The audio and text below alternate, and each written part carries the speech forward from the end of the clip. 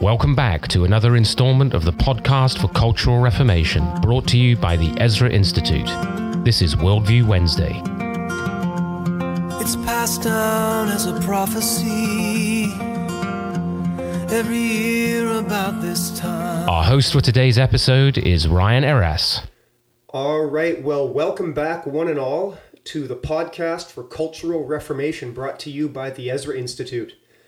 I'm Ryan Eras. I'm here in studio as ever with Nathan O'Black. Joe Boots away this week.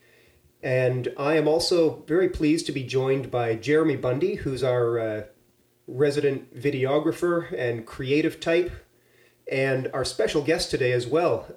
He's been on the show before. You probably know who he is. This is Marcus Pittman. Marcus is the CEO of Lore TV. He's been involved in several filmmaking projects and other projects, and we are delighted to have you here today, Marcus. We're glad that you could join us. And what I wanted to do is talk about your latest project at Lore and get into what does it mean and why is it important for Christians to be involved with creating arts and media content. And how can we do that in an age where, there's a lot of there's not a lot of good stuff out there. How do we Ryan, turn this battleship around? Are you saying that some Christian movies suck? I've heard somebody say that. Yeah, that's us. Have you got something against Kevin Sorbo? No, actually, he's working on one of our projects. Oh, Kevin that's Sorbo. great. Oh, yeah. Laura Clausen, I think, right? Yeah. So we're so what we're doing is the way it works now with Hollywood is essentially you pay $15 or $20 a month and you get your streaming service, and then you trust that $15 to $20 a month to some Hollywood executive who's gonna take a portion of that streaming subscription and then in turn fund content you don't want to see. And so what we decided was, well, that's not really how the market or economics should function. The consumers should buy and pay for the products that they want to see. So what we decided to do was to create a streaming platform where a portion of your monthly subscription can actually be spent on funding the projects and films and movies and TV shows that you want to watch. So for example, when you get your Lore subscription, you'll get credits that we're calling Lore, and you'll be able to spend your Lore on filmmakers who are making documentaries or TV shows or movies. So it's a mixture of Kickstarter plus Netflix, essentially. And then once the movie is funded, you'll be able to watch it on Lore. So that's essentially how the model works. And the reason we decided to do that was because in Hollywood, there's only about 7 or 8 people that determine the content for most of the world. So it's only 7 or 8 people. There's the head of Disney, which is also the head of Hulu, which is also the head of ABC, right? And then you have the head of Paramount, the head of Fox. Well, that's it. That's Disney too now, right? So you see like everything's sort of merging together, and there's less and less in terms of movie productions and just sort of options for conservative content or Christian content in general.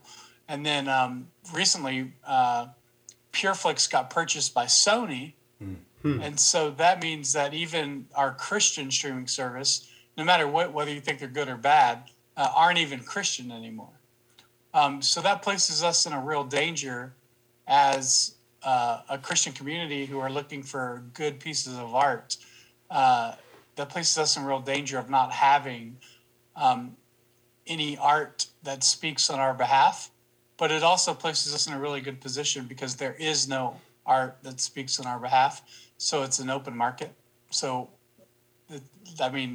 there's a vacuum of Christian content out there. So even VidAngel, who's doing really well right now with The Chosen, they're owned by Mormons, right? So there really is no Christian conservative major technology brand, or no global Christian technology brand that's distinctly Christian. And so our plan is to build a streaming platform that creates art that glorifies God, that is different and unique, but also to become a major technology brand so that capital that we generate can be used to not backpedal to the government, not cave to the government's demands, and protect employees and creators from a cancel culture that they're seeing now.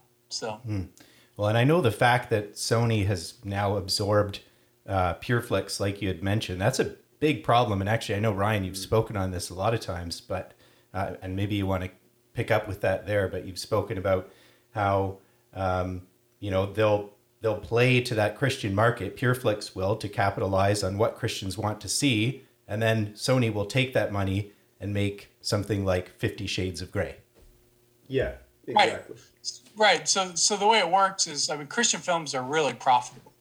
They only spend maybe $10 to $30 million on them, but they generate tons of money in the box office, or if not the box office, they make a lot of money in DVDs and Blu-rays and stuff like that online, and they make significant deals with like streaming Christian content on other media platforms and stuff like that.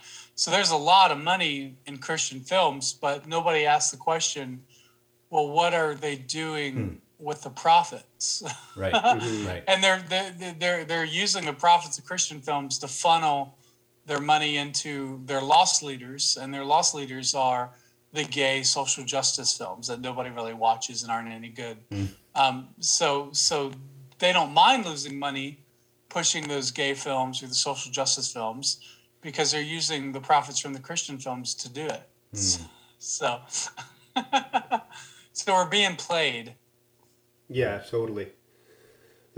Marcus, one of the things, Nate mentioned this at the beginning, but one of the things that caught my eye when you first started coming out with Lure and started to launch that and promote it was this tagline that Christian movies shouldn't suck.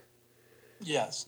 And you've got we've just talked about how Christian films are profitable, but anyone who has spent any time watching Christian films always sees it as like, this is like every Friday night, right? Right. Yeah. Right.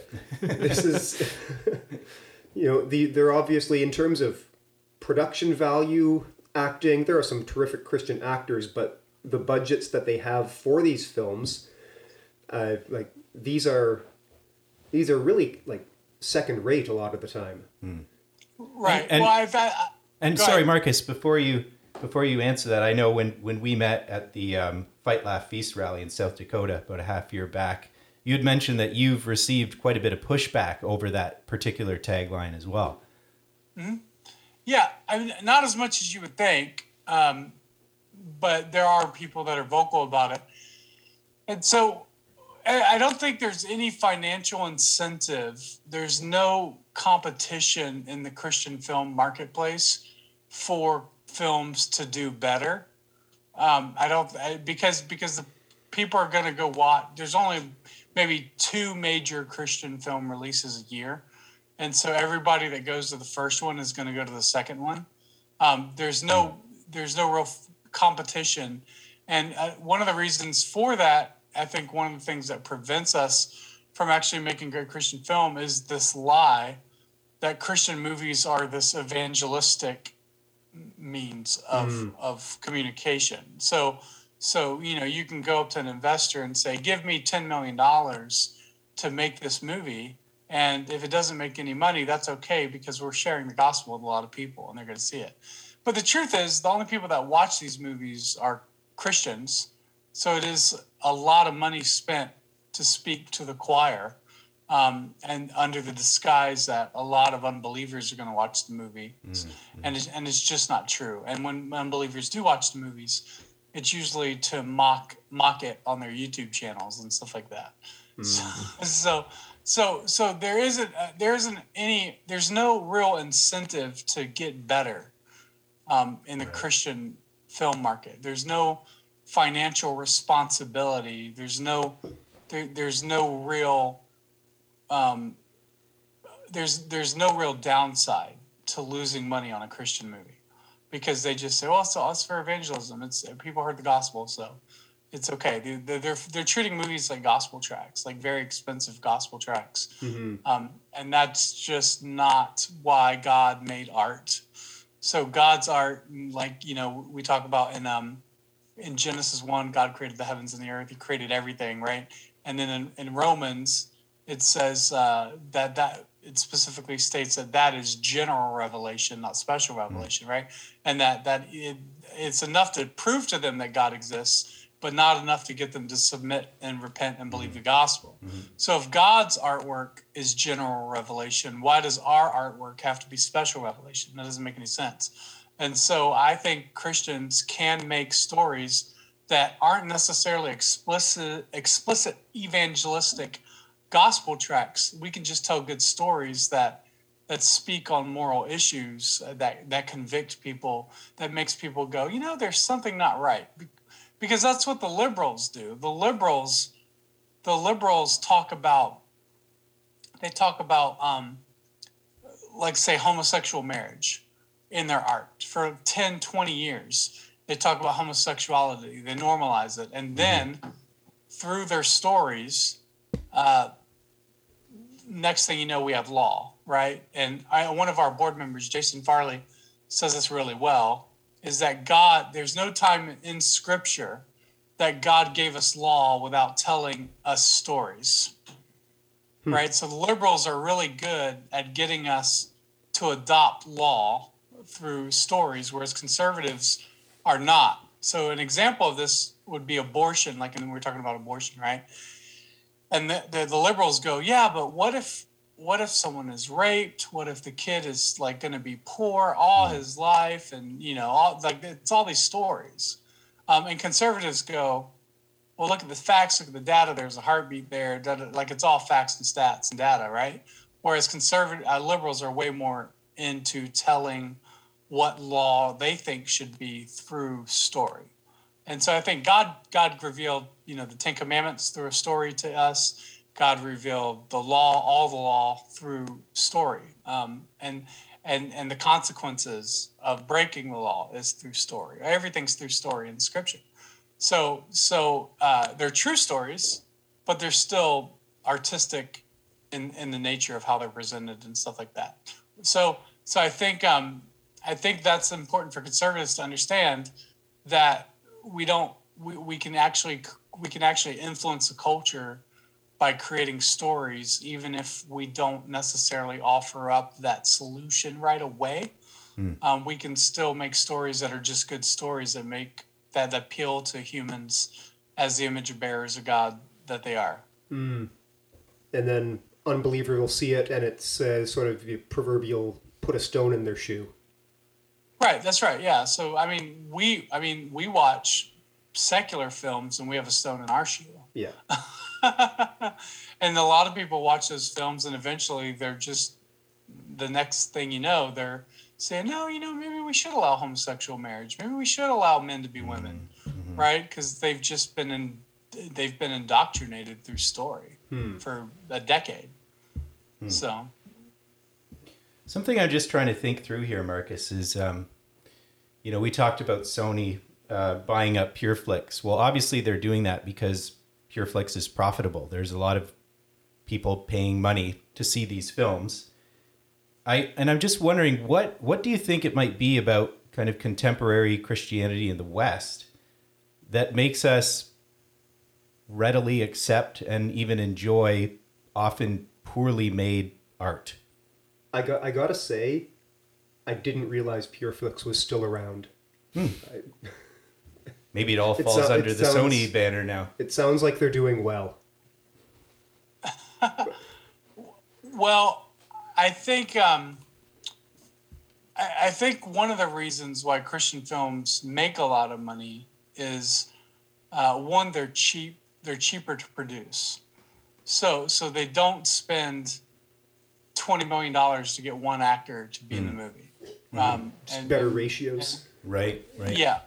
And so there's less financial risk in making Christian film. And also, too, depending on who makes it, some of them are non-union. So they're making films at a much more reduced cost than sort of Hollywood's inflated prices.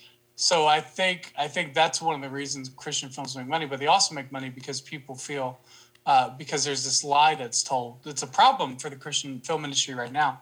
It's that, hey, pastor, why don't you, we actually had a guy tell us that lore would not succeed because the Christian film industry is dependent on pastors buying all the tickets in the theater for their congregation. Right. And so they said a Christian streaming service won't succeed because the pastors have to buy all the tickets in the theater, and that's how Christian movies make their money. But it's like, well, guess what, guys? Theaters aren't doing well right now. So you can't rely on that anymore. But the truth is, because that's all the lie that this is going to be an evangelistic outreach. We're going to go watch this movie and it's going to be an evangelistic outreach. And that's just not necessary. Like, that's just not, it doesn't need to be that way. We should be able to compete with our films in the exact same marketplace of ideas as every other film. And I think, one of the things we say at Lore is may the best story win, right? The Bible is a storytelling contest between two sides, and the best story will win. Mm-hmm. So one of the things that you've been talking about in this conversation, Marcus, is how conservatives have, by and large, lost that storytelling element. And so I'm curious, you've got a platform that is trying to empower conservatives to support and create and get the content and the entertainment that they want. But it seems to me from that the situation we are in is that Christians often don't know what they want because we've had a generation of sort of secular copycats. So I just want to know, so is that has that been an issue, or how are you solving for that? Well, I think, when we go back to the phrase on our shirts and that we use at Lore, Christian movies shouldn't suck. And I think one of the benefits to that is you have these Christians who are at all levels of Hollywood, and they are, they're at all levels of Hollywood, and they see Christian movies shouldn't suck, and they're like, finally somebody gets it, right? We've talked to people that have won awards. We've talked to prop masters who have made costumes that for sure you would recognize in the movie industry. They've made props you for sure would recognize in the movie industry. And we've talked to Emmy winners. We actually have a 2-time Emmy winner working on our PK's project right now. And so there's a lot of Christians in Hollywood who are doing really incredible artistic works. But there's a few at the top who are sort of making the financial decisions and telling them what to do. And so if you can create an organization like Lore that says, look, you don't have to make the crappy PureFlix stuff when you come to work on a Lore project. You can actually do the best as God requires. And we want to pay you what you're worth. And we want you to do the work that God has made you to do. And so that's sort of our goal. And that's why we have the Christian Movie Shouldn't Suck shirt, because it's pulling people who know that they don't have much time in Hollywood anyway.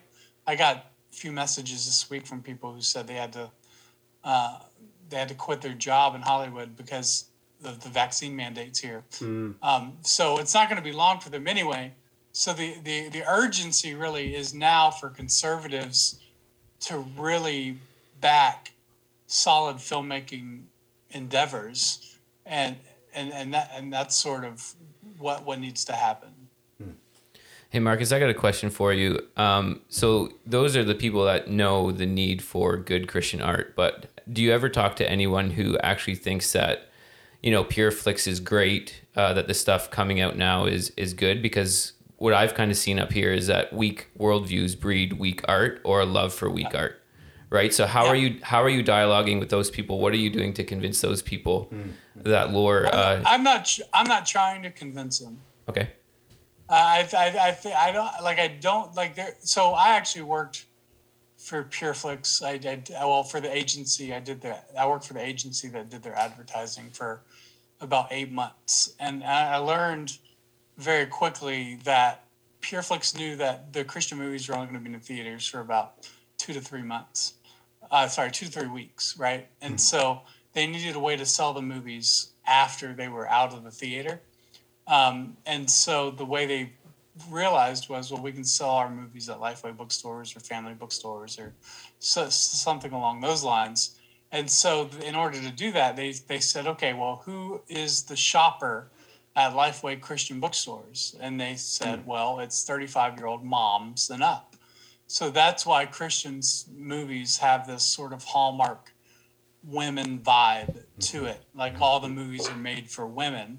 That's because that's who is going to be buying the DVDs later on.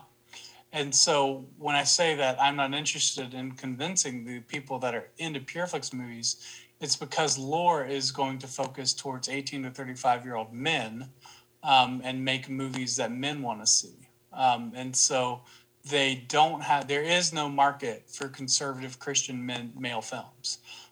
Nobody's doing that.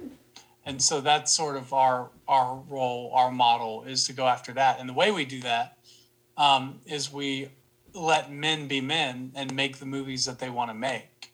And so that's one of the things about giving artists freedom, obviously freedom within God's law, but freedom to just make what they want, where Lore isn't going to come in and say, you should probably hire this actor instead of this actor. And Lore's not going to come in and say, we don't like the line in that script, you should change that. And we're not going to come in and say, you know what, you need maybe 2 more black actors in primary roles. Or so fire the white people, right? So like that, so that's sort of what's happening in Hollywood right now. You have people on set in Hollywood that are from the studio, and they sort of tell the director what to do, and the director has to do it. And we're saying, look, if the audience is going to pay you for the movies, then the audience should be the one making those decisions ultimately at the end of the day, not the executives who think they speak on behalf of the audience when it's clear that they don't. And so we're not trying to convince people who have bought into the PureFlix sort of line. I think we're going to convince them anyway, because they're going to see our content and they're going to want to watch it. And eventually I think people like PureFlix and people like VidAngel or any other Hollywood studio that wants to make a Christian film is going to have to look at what we're doing and we'll push things forward. Right. We're totally going to lose our PureFlix sponsorship. I actually just canceled my subscription before coming on the show to make sure. I'm like, I'm going to talk to Marcus. I got to cancel this thing. Well, Marcus, just switching gears a little bit here, although there's certainly a common thread, is you were recently at the Fight, Laugh, Feast conference in Tennessee just last week. And I just want to dig into something you tweeted just shortly after the conference. But I'm just reading from your tweet here. You wrote, it was the dirty jobs of Christian conferences with lots of blue-collar workers, lots of normal, everyday people, lots of business owners, people who are building things, people who are taking dominion. And then you made the comment that Big Eva doesn't understand how blue-collar millionaires are more powerful than them. And there's a lot there that I'd love to have you elaborate on. And one, you might want to just, some of our listeners may not understand what you mean by Big Eva. So if you could maybe expand on that a little bit. But really what you're saying there is that the strategy of the people at this conference and the group they've assembled, this is a better strategy than what Big Eva is doing. So clearly you're saying there that Big Eva's strategy is inherently wrong as well. So I wonder, there's so much there. Take that any direction you'd like. There's a lot wrong with Big Eva that's more than that. But but I think so for your listeners, Big Eva is really just a slang term that's been coined recently to really identify the evangelical industrial complex. And that's in America for sure, that is the organizations like the Gospel Coalition, organizations like the book publishing industries, Zondervan, right? Like, so all the Christian major publications. And so these organizations formed out of the book publishing industry. And so, the Gospel Coalition was formed to teach pastors and stuff. Originally a really good mission, but recently they've just bought into a very serious liberal, not even hiding it, liberal Marxist ideology. And so the way they've done that is the way Marxists do that, and that's through taking over the academic institutions. And so there's a lot of talk among Big Eva about getting your PhD, going to seminary, going to their schools. They have to be accredited, right? They have to be schools that are, recognized and accredited. James White's not accredited, so we can't even listen to him. He has nothing to say for us. Or just those are the silly, ridiculous arguments that you hear, is that your education is only valid through their systems that they've instituted.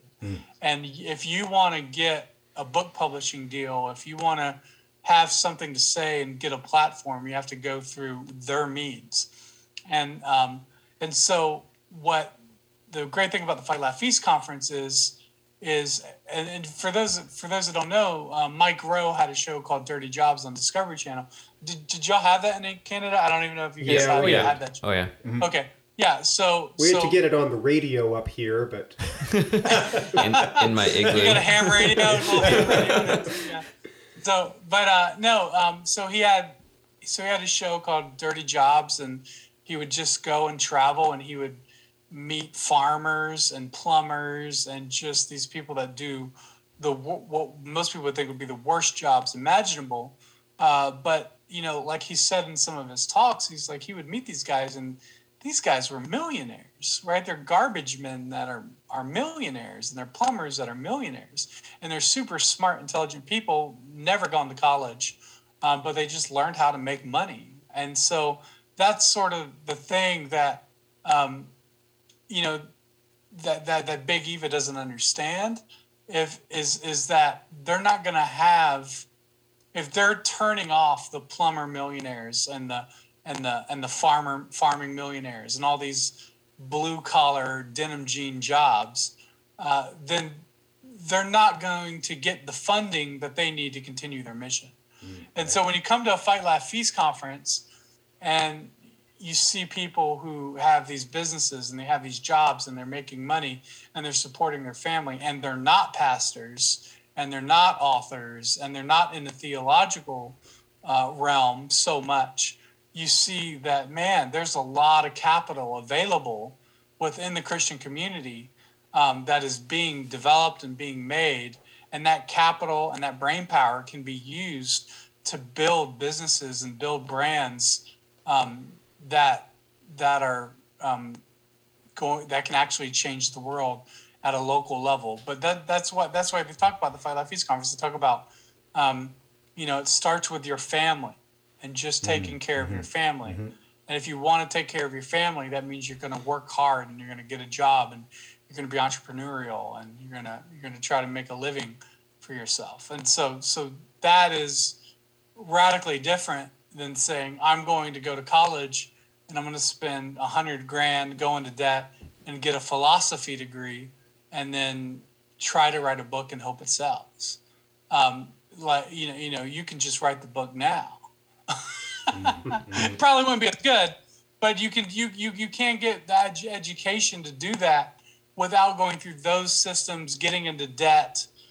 Like, there are ways to educate yourself in the areas that you're passionate about without having to go through those systems. Like, I can watch a video on YouTube on how to change a tire, and then I can start watching videos on how to change my oil. And before you know it, after enough practice, I'm a mechanic. And it was just all through YouTube videos. I didn't get certified through some government agency. I didn't have to do any of that. I just educated myself based on what I'm passionate about. And I'm not passionate about building cars, so that's not me. So, actually, Marcus, that last point, something I wanted to circle back to. Obviously, you're passionate about art and creating good film, and like film and TV in particular. I said at the beginning that this is the podcast for cultural reformation. So if if you're willing to just sort of act the unaccredited philosopher for a minute, what is our entertainment? What do our entertainment and artistic tastes and preferences and emphases? What do they say about us as a culture? How do they inform us as a culture? And how is art a means of reforming culture? Yeah, so I think, judgment starts in the house of the Lord, right? So I think when we have weak theology, we have bad art. And this is why I've never seen, we have America's Got Talent, right? And on every season of America's Got Talent, there's always a drag queen on there that sings, right? Man dressed as a woman sings, and it's always terrible. And I feel like they call them drag queens because they drag them into the final rounds, just so they can get the diversity points.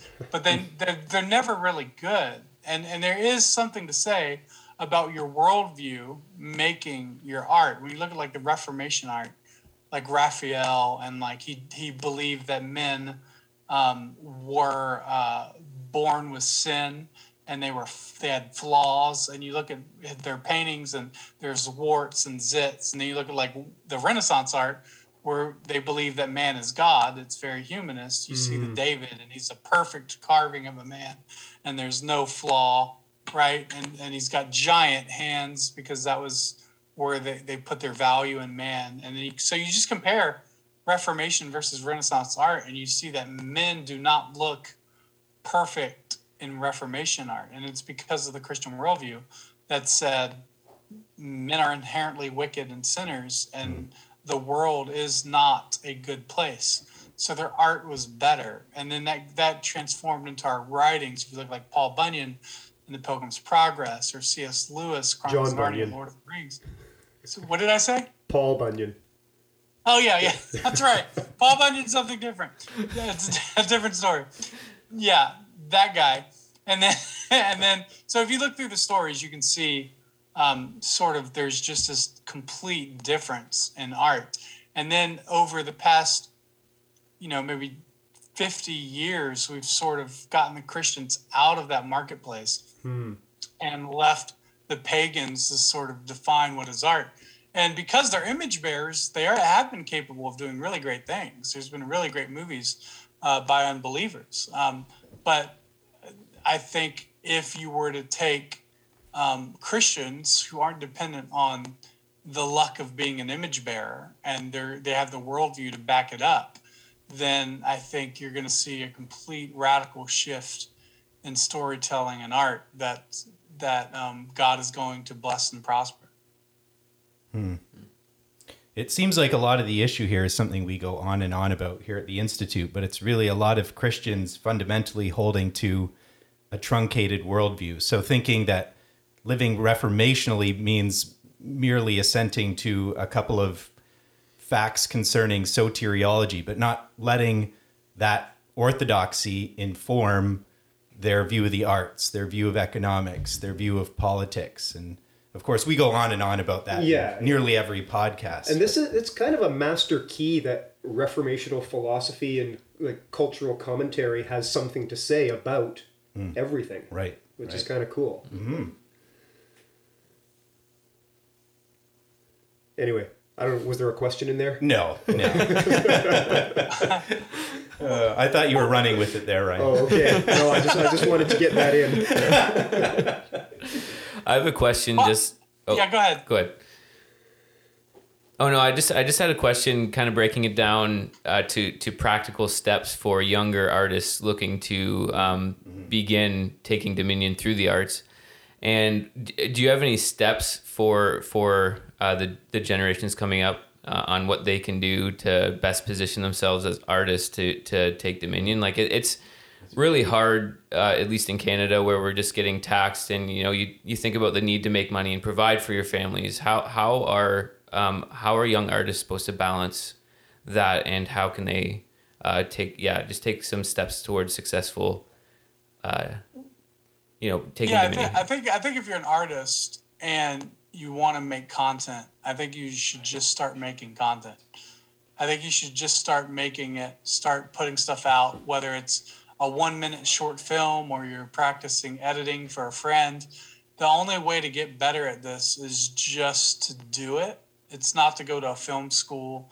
It's not to go into debt. I think it was Darren Doan that said, you're going to spend $50,000 on the film school and you're going to walk across the stage and you're only going to have an iPhone in your pocket and you're not going to have any of the fancy equipment you used in film school. You'd be much better off taking $50,000 and investing in camera gear and then learning how to use it, because then at least if you're not good, you can sell your camera gear and get your money back, right? So I think like that's sort of the strategy. Just make stuff. The phones nowadays have incredible quality in terms of where they were, just 10 years ago when I was selling cell phones with the first flip phone while I was in school, right? So I think compared to now, now you could make, Steven Soderbergh, I think is his name, did a whole movie on Netflix that was just shot with iPhones, right? So you can make movies with a phone in your pocket, and then from there you can figure out how to make money with the phone in your pocket. And once you've learned to make money, you can actually invest in gear and cameras and stuff like that. And so that's sort of the strategy, I would say, is just to hustle and to make stuff. And as Darren Doan says, try, if you really want to be in the film industry, go out and film 30 sunrises in a row and don't miss one. And then that's the standard to see if you have the work ethic required to be in this industry and the hustle. So I would say do that. Do 30 sunrises in a row without missing one. And then send me the video and I'll see what kind of work I can get for you. Nice. And I think one example on that too that you've pointed to on Facebook, I don't have Twitter, so I just see I don't know if it was on Twitter as well, but would be that example of Kababy, or I'm not sure how you say the account, but how he's got like 80 million followers and he's doing all this content with an iPhone, right? So just beginning at a place that's simple, and he does the how-to videos, like he mocks the how-to videos, right? Oh yeah. What's his name? I forget his name. It is this something like Kabe. Yeah. Yes. So it's a guy. He's in France. He's French, and he just got to 100 million subscribers on TikTok, and he hasn't even ever said a word in any of his videos. Wow. He just makes facial expressions and stupid how-to videos. And so it doesn't take anything to get to a point to where you can really build a platform for yourself. And so I think you see that. You see that happening. So that Christians should be the ones doing stuff like that. Just put out content on TikTok and building a platform for yourself. TikTok's incredible, even though it's done by the Chinese. It's still an incredible tool that can really be used to build your brand and businesses. Because you can upload 10-second videos, and 10-second video takes maybe 5 minutes of your time in a day, and you can get 100,000 views at the end of the day. So it's an incredible tool to really reach an audience and pump out content and to see if there's an audience that even likes your content. So, which is important too. So. All right. Well, Marcus, I know that you got another appointment coming up. We really appreciate your time. I want to say one more thing. Please do. One more thing. Yeah, we're here for it. Yeah, this is important. I was talking to a guy who helps investors invest hundreds of millions of dollars into Christian movies, and he laughed at what we were doing.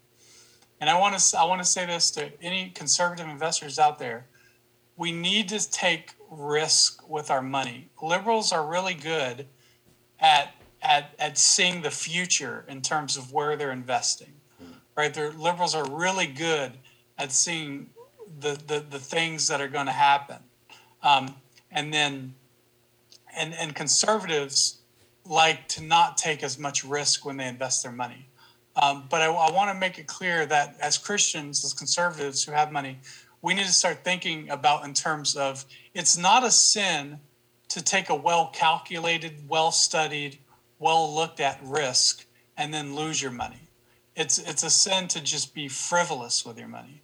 Liberals are really good at taking those well-calculated risks, and they're coming into these tech industries and they're buying in at the startup round. And by the time the conservatives want to get in there with their money, there's nothing left available because the Marxists have taken it all. And so when we talk about building a business or building a tech industry, I really want to encourage Christians to not bury their money in their sand, especially when we talk about these blue-collar millionaires, right? These guys are going to be building up a lot of capital really soon, especially when they're doing stuff under the table because the government won't let them make a living anyway, right? So there's going to be a lot of capital available. There's going to be this sort of thing. I just want to encourage Christians that there is no difference between a pre-revenue movie and a pre-revenue company. All movies are pre-revenue. And so just be thinking about that, because why spend 10, 20, 50, $100 million on one movie when you can build a platform that's going to make them all? So that's the sort of future forward thinking we need among Christians, conservatives, and investors. So, but thank you guys for having me. It was great. Of course. It's Marcus, great to have you on, Marcus. Yeah, thanks a lot for being here. If anybody wants to watch on Lure, invest in Lure, get something produced on Lure, where do they go? Loor.tv, LOOR.tv. Oh, before you leave, what's with the name?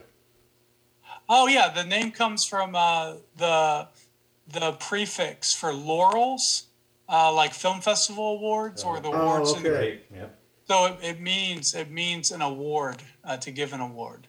So our subscribers are going to be giving Lore awards to the films that they want to get made. So that's where it comes from. All right, really appreciate it. Marcus Pittman, thanks for being here.